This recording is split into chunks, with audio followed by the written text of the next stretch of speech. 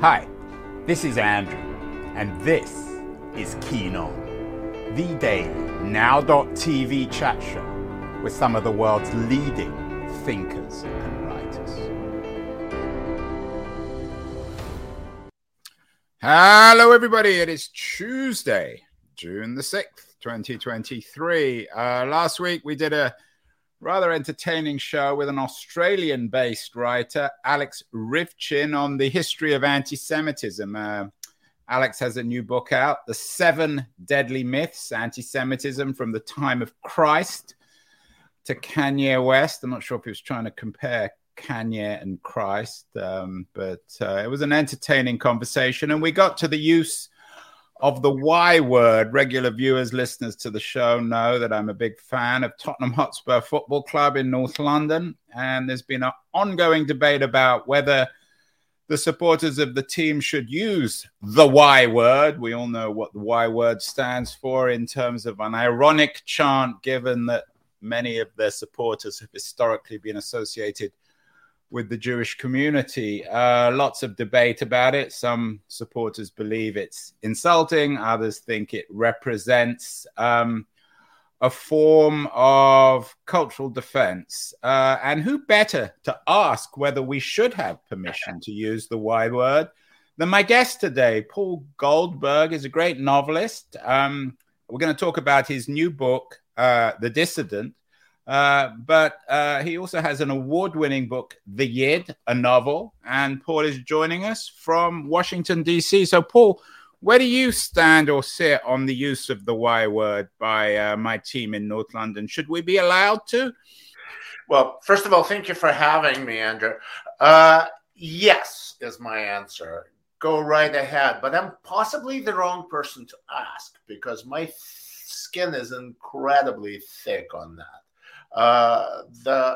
Although if you were to use the the Russian version of this word, I might punch you out. The Yid. What's the Russian version? Żyd, which is actually Polish normal word for Jew. So that I might punch you out on. But the English version, I'm probably okay. It's also it's a Yiddish word for Jew as well. So Yid, it's almost done as a question. A Yid? So I'm okay with it. You won't. And actually, I named the book The Yid, my first novel, because I just decided to claim the word. Like my gay friends call themselves queer. It's claim the word. What the hell? You can't hurt me if I reclaim the word. So I said, the heck with it. Let's use it. And I'm approving. I think it's a good choice, Paul. The book, The Yid, focuses on Moscow in February 1953, and your new book, The Dissident, moves forward a little bit. It comes to Moscow in 1976. So tell us a little bit about the background of this book, which, like all your work, is enormously satirical, funny, irreverent, naughty, and important. Oh, thank you so much for this. It's set in Moscow in 1976. I happen to know Moscow in 1976 a little, maybe even too well. I came to the United States in 1973 at age 14. So I kind of wasn't there in 76, but 76 is right in the beginning of the Moscow-Helsinki group, the dissident movement's sort of greatest achievement, and the monitoring of the human rights commitments made by the Soviet Union in Helsinki at the conference. Anyway, it's a long and complicated and fascinating period. But I know the history. I know the people. I actually know some of the individuals who appeared in this book. I just honored them by putting them in there alongside. Well, I hope you didn't honor them too much, Paul. You're not that kind of writer. One of the characters who comes into the book a little bit is Henry Kissinger. I think just celebrated his 100th anniversary, his 100th birthday. Give us the background to the book and the Moscow of 1973, which makes sense of the book The Dissident. What was it like? It was much grayer than the Moscow of today, wasn't it? Well, it's pretty dark there right now. I mean, there's some illumination. A different kind of darkness, though, Paul, isn't it? There is. There is a gray darkness as it was in 73. Yeah, it's evil at this point, actually. But on the other hand, some of the same people I know, I knew then, I know now, and they're some of the most interesting people you'll ever meet. I can go from Washington to Moscow, and find that I can have the same conversations with the same types of people in different languages. So it's not, it's not all dark. It's not all gray. So my characters are the dissidents, members of the Moscow intelligentsia, very much. Well, I've written 2 books, nonfiction books, as a young man. Really, my first book was a history of the Moscow-Helsinki group. And once I've done the book, and the book just was full of surprises for me. No matter what I did, I would just take a turn, and that whole story would just twist in another direction. And I ended up creating an audio archive of my conversations with the direct participants of the Moscow-Helsinki group and other dissidents. So I kind of knew the stuff, very much knew the stuff, because you kind of had to really go at this, talk to them in Russian and with the understanding of the culture. And I did write that book, and actually that book is kind of a history that's embraced now in Russia of the Helsinki movement. One of your friends, or certainly one of your admirers, described the book as crime and punishment for the Jews. There's a strong Jewish element. Of course, it's not only about Jews, Paul, but was the dissident movement in 1973 associated with the Helsinki Awards? Was not awards, Helsinki Accords? Was it dominated by Jews? What about and correct me if I'm going completely in the wrong direction here. What about the Solzhenitsyn element of the dissident movement, which certainly wasn't very Jewish? No. There are actually there's a variety. There's a multitude of movements that can be called the dissident movement to some extent, but the very core of it is the Soviet human rights movement, which really begins in the mid 1960s. Really, it begins with Samizdat, begins with literature, if you really want to make an argument of that one, and I would. And these people would be pretty much everybody. It's Jews, non-Jews, who cares? But it is mostly an intelligentsia movement. So you might define that word. Not all our audience will be familiar with this term, intelligentsia. It's not. You don't mean it as Americans talk about intellectuals, do you?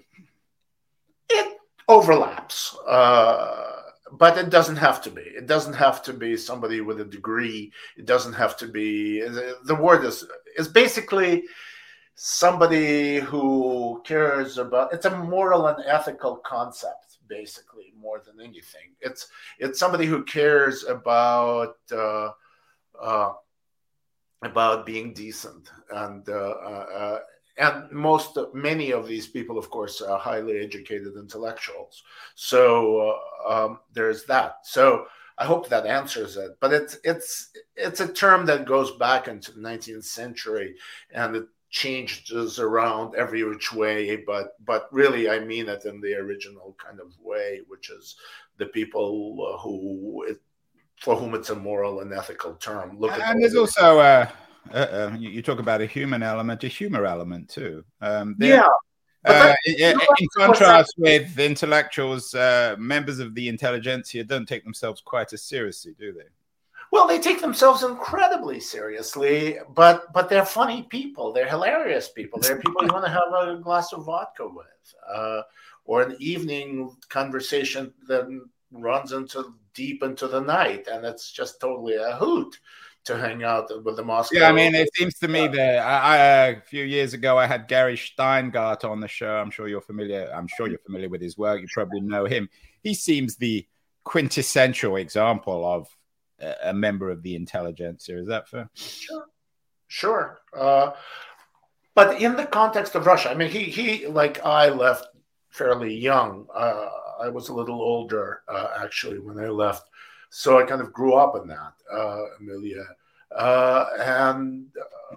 But there are these sort of different groups here. So there's the intelligentsia, sort of the not so much.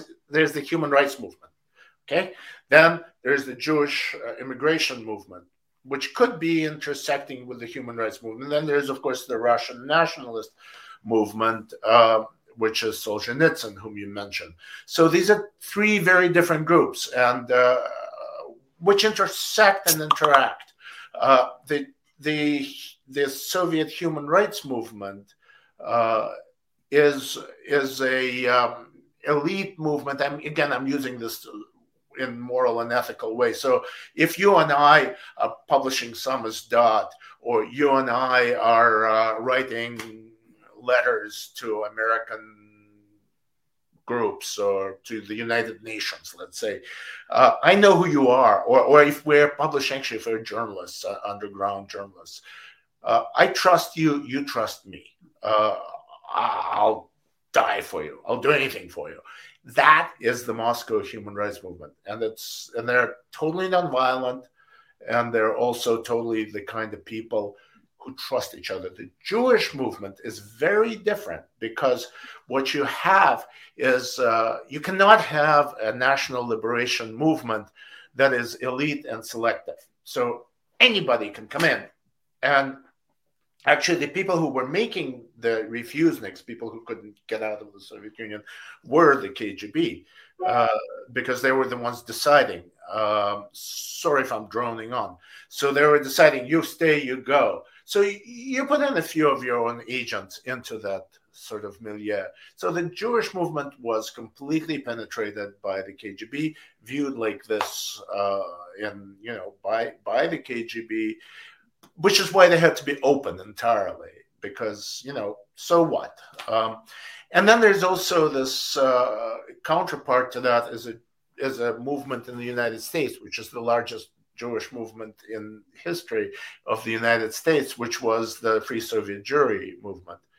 And that was life, in a sense, Paul, the life that you're describing in 1973, your book is described as a Cold War mystery, or a Cold War satire, but life was like being in an espionage book, because you never quite know who was who. Everyone was pretending to be someone else. Yep.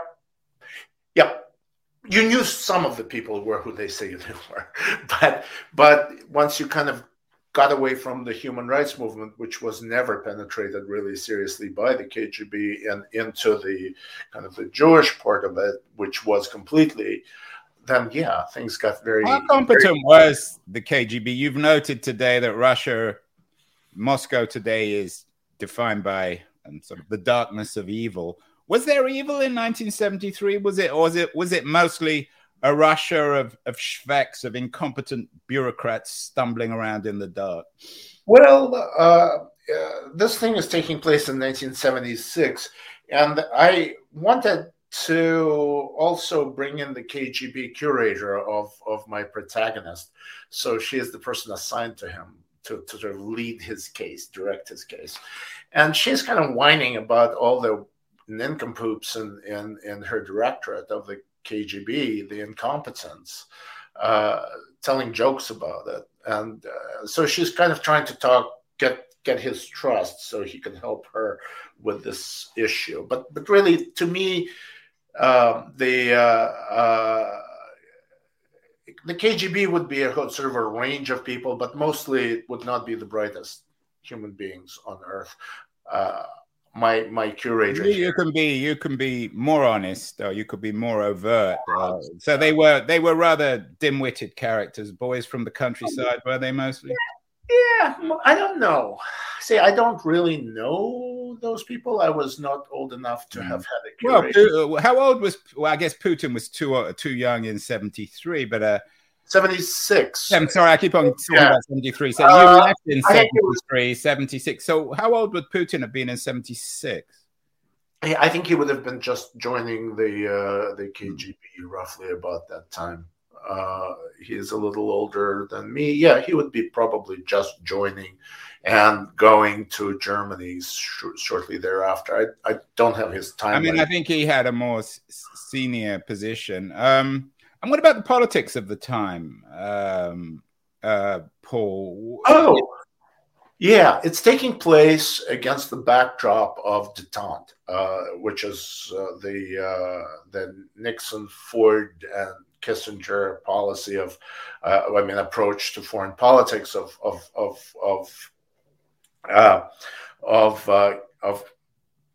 not quite peace with the Russians, but kind of relaxation of tensions is the way the Russians call it, but Americans use the French word. So during this detente, their trade was really an issue. The Americans came up with this. The American Jews, for example, actually, the Jewish movement was opposed. Was behind the Jackson Amendment, which is Scoop Jackson Amendment to allow immigration and tie commercial ties to commercial interactions to immigration from the Soviet Union. We've done some shows, Paul, one with a Princeton historian, Harold James, a couple of years ago, suggesting that the gerontocracy, the old men who run the Soviet Union in the mid-70s, are not unlike the old men and women who run America in the 2020s, the Joe Bidens, the Dianne Feinsteins. Is there any truth to that, do you think? I like Joe Biden, frankly. Or Donald Trump, another old man pretending to be younger than he actually is. But not nearly. But I mean, the sense of decay, of the fact that young people don't have much of a political voice, that the political system doesn't work, and it's on the verge of something new. Who knows what? Something crumbled with Gorbachev, of course. There was a generational change in leadership. But in my book, the main issue is Kissinger, right? So he is coming into Moscow, and the crime that I have occur in the Dissident needs to be solved before his arrival. And he's a comic character, Kissinger. Anytime he enters the room, people would start laughing, wouldn't they? Or crying, or both. Probably mostly crying. For my character, who really is the one who really looks at Kissinger, Kissinger is a hero because he comes from here's an immigrant boy or refugee kid who becomes America's top diplomat. Surely there's no anti-Semitism in America, therefore. So it becomes kind of this guy is thinking about all of this, about Kissinger. What is he like? He's a mystery to him. And then Kissinger gets to play a role in this book that is fictional and yet realistic. I don't want to tell that. Yeah, we don't want to give away the book is out today, and it's already been reviewed. Shows the power of the Jews, Paul. It's already been reviewed in the Washington Post, which called it an imaginative thriller with quintessentially Russian trimmings, and the New York Times, murder, espionage, and a thick slice of Soviet life. Are both those headlines suggesting that Americans don't really get your Russian satire? Well, this book is different from my previous two novels because it's really not written as humor. Their humor comes from the characters. The Yid is really a phantasmagoria, a fantasy about Stalin. Yeah. It's a comedy about Stalin. The other one is it's like the death of Stalin, that wonderful film. Very much consistent with the death of Stalin, which I agree is a wonderful, wonderful film. But it's basically some of the same stuff, but different because it's really on the ground on a different level. And tells a very different story because they kind of try to hit real history. I made up the history. But The Dissident is a history into which I inserted this murder. And that's it's and kind of closes over it. So there's a history, there's this murder, and then it kind of closes over it like so much water. But the characters are not. It's not a farce. The characters are. Some of them are actually real people. What are you trying? I mean, I don't want to give away the plot. We want everyone to read the book. But what are you trying? Is this something you're trying to say, given that it's not quite the humorous book like The Yid, as you suggest? Is there a message in the book, The Dissident? It's a history in some ways. What are you trying to say about this period? That period is allows you. It's kind of like the periscope into this period. Russian history is not quite repeating, but certainly rhyming right now with that period. You have a gerontocratic leader, Putin, reverting to some kind of a very oppressive structure, in some ways, really even more oppressive, because there's really a complete absence of laws. In the Soviet Union of 1976, you had some sort of appearance of legal procedures, but look at what's happening to Navalny now. Look at the stupid war that they've waged. So look at the level of corruption. All of that minus the war at that time existed. Well, there was a war. There was an invasion of Czechoslovakia, but it wasn't this. So now you kind of have a complete destruction of any form of an intelligent life in that country. So are you saying that the Russia of 2023 is rather like the Russia of 1976? I would actually argue that it is much, much, much, much, much worse and much more ominous. What today is worse? Today, it's much worse now. It's much more ominous a place. I mean, can you be in the Russia of 2023, Paul? Can you be a dissident? Or do you have the relative freedom to be the kind of dissident that you describe in your book? In the 70s? The setting is so different. Like Navalny, if you call him a dissident, I think you would be wrong because he's a politician. These dissidents were not politicians. These were moral and ethical elite of their country who decided to, in some ways, to sacrifice their lives. And they're also very, very funny. So that's kind of where the humor comes from. I mean, there's a ton of humor. It's funnier than my other books, but it's not a comedy. It's really closer to a tragedy. But it's also very inspirational to see these people do the right thing at great, great cost to themselves and laughing about that as well. So that's kind of where I was going with it.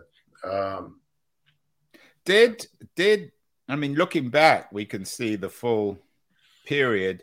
Was anything achieved from this period in terms of détente? It seems like a slightly absurd word, almost a word invented by a satirist like you today. But did détente do anything? Did it achieve anything? No, détente kind of failed in some ways, but there were actually agreements on nuclear arms that remained in force until about now with Putin, which goes to your previous question. And we're probably about as far away from détente right now as we will ever be. Well, I hope we don't get any further because that would be a shooting war. So I think this is more of it's not even a Cold War. It's even worse than that. It's a war. So we're at war. There's a murder at the heart of The Dissident. And as I said, people have compared it already with Crime and Punishment. We've done a number of shows on murders recently, one over the weekend with the crime writer, the thriller writer, Sienna Sterling, London-based, Tell Us No Secrets and We'll Never Tell Lies. We talked about the idea that we all have a murder in us. Is there something of that in this book? Is there a Dostoevskian quality at least, or is that just an easy throwaway remark? Well, no, I mean there is a murder, which was my invention. I took an actual situation in Moscow, actual human beings, plus some smattering of characters that I made up, and then into the middle of it all, I invented this murder, axe murder, actually, of two gay men in the center of Moscow, and the protagonist walks in and he's told either solve this murder or become a suspect of convenience. And one of these people who died, one of them is a dissident, and the other, or he's actually known as the king of refuseniks, and the other is a U.S. Foreign Service officer who may or may not be running him as an asset. So, yeah, it is a tale of espionage in that way. But the murder didn't occur, but it was an interesting thing because it was something you can't really ignore because here are the corpses. It makes no sense, but here they are. So deal with it. Do you consider yourself, I mean, there's, as I said, people have compared this new book, The Dissident, with Crime and Punishment. You just had a piece in Lit Hub about your affection and interest in the Master and Margarita Bulgakov's great novel. Do you think of yourself as a Russian writer? Are you using the Dostoevskys and the Bulgakovs of the world to develop your own craft? Or you're now based in DC, as you said, you came to America in the 1970s. It doesn't seem to me as if you have chosen or willing to lose a lot of your Russianness as a member yourself of the intelligentsia. Yeah. No, I thank you so much for that. Yes, I kept that part of my identity deliberately and also through really good luck, the good fortune to keep that part of me going. I'm probably one of the few Russian kids who came to America and to see their Russian improve. But do I consider myself... I don't know how unusual. The Russians I know, they all speak on the East Coast. They all seem to speak Russian to each other. In fact, if anything, it heightens their Russianness. Yeah. Well, I was... I had a lot of mentorship, which is kind of another thing that led to the creation of this book and to my understanding of the Helsinki movement. But do I consider myself a Russian writer?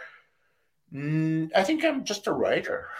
The language. Not even a Jewish writer, Paul? Oh, I would consider myself easily a Jewish writer. That is definitely a given. Oh, good. Yeah. I'll have that as the headline. Paul Goldberg says he's a Jewish writer. I couldn't call myself anything else, and not because I'm Jewish, but because my subject matter is Jewish. Could you imagine ever writing a book without Jews in it? I haven't had to, thank God.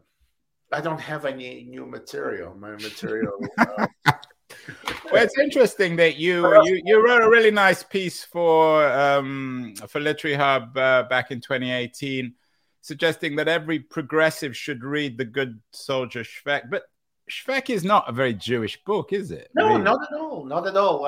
But one part of being from Moscow and being Jewish as a Good Soldier Shvek might as well be a great piece of work of Russian literature. So it's that. But yeah, it's interesting because I in some of my books I've had almost like a mentorship of other writers, and I think with the Yid I thought of Shvek a lot. A lot of other people did. With this book, I thought of The Master and Margarita because really Bulgakov's Moscow is my Moscow. And explain a little bit more. Well, you wrote about this actually in the Lit Hub piece today. Yeah, he lived. His part of his from the center of Moscow. And it's interesting. I was just talking to a Ukrainian friend who said that she hates his Kiev book, which is The Days of the Turbines. And excuse me, The White Guard, Days of the Turbines, exactly the same story, but a play. But she was saying she can't stand that book because it's sort of Russian imperialism in Kiev. And I said, well, it's easier for me because to me his greatest book is The Master and Margarita, which is the ultimate book of Moscow. Yeah, you note in your piece that you first read it when you were 7. I didn't read it. It was described to me by my parents as we were walking down the streets because it had just come out. Here's a book that had been hidden from the KGB for 26 years since the author's death. But, Bulgakov writes about Moscow. I write about Moscow. So in that sense, and then the book comes out and changes pretty much everything in the way the intelligentsia thinks and introduces a kind of a spirituality of sorts. And I'm arguing that it's a spirituality that's both Christian and Jewish. Right. Is there a university? I mean, you know, you couldn't really write a book without Jews, but The Dissident is also the title of a movie, a 2020 movie about the assassination of Jamal Khashoggi in Istanbul. Is there a universal quality to this new book, The Dissident?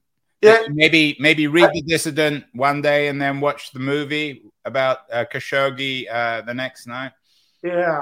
Yeah, I think there are many faces to that, but I would suspect that I would have no problem communicating with Khashoggi had he been alive. And it's a very Paul Goldberg kind of narrative that you would chop someone up in little pieces and then smuggle them out. Very much, and very much. Very much. But getting back from Moment to Moscow, I mean, I hate to be the guy who shows the book, so I'm not going to show. I'm going to take off the cover. But here, this I'm proud of because I didn't even do it. It's inside the book. Hold it up. There's a map of Moscow. Okay, well, hold it up. Not everyone's some people will listen, but at least some people will do this. Can you see it? Yeah. But there's a map of Moscow in there. So, and so you can basically see where everything happens. And if after Putin is gone, if you want to go back to Moscow, go to Moscow and use that map to do a tour, you'll see the center of Moscow. Will he ever be gone, Paul? He's 70-some years old. I suspect at some point he's going to be dead, but also somebody might shoot him. No, we can only hope so. Finally, your day job is as the author of something called The Cancer Letter. Right. So that's where you do a lot of your work. I was struck. There's a recent story which was astonishing, which could have been made up actually by you. Hundreds were mistakenly told they might have cancer. This new company, Grail. What's happening there? And in terms of your work as the author, publisher of The Cancer Letter, which obviously cancer is a fairly serious subject, how does that fit with your writing as a satirist? Well, it really, The Cancer Letter is a weekly that focuses on politics and money in cancer and cancer research. So it's kind of a life and death situations. We don't really write about actual patients as much as we probably should, but we do write about the lies and the shenanigans. I've led stories I've broken have led to some really involved some big scandals. That's kind of like what do you make of this latest scandal about Grail sending out all these letters saying that the people they tested had cancer when it turned out that they didn't? Well, this is a drug this is a test that will tell you that you have one of X number of cancers, and I have not looked into that story very much. I have looked into that kind of a test. And, you can have one of 40 some cancers.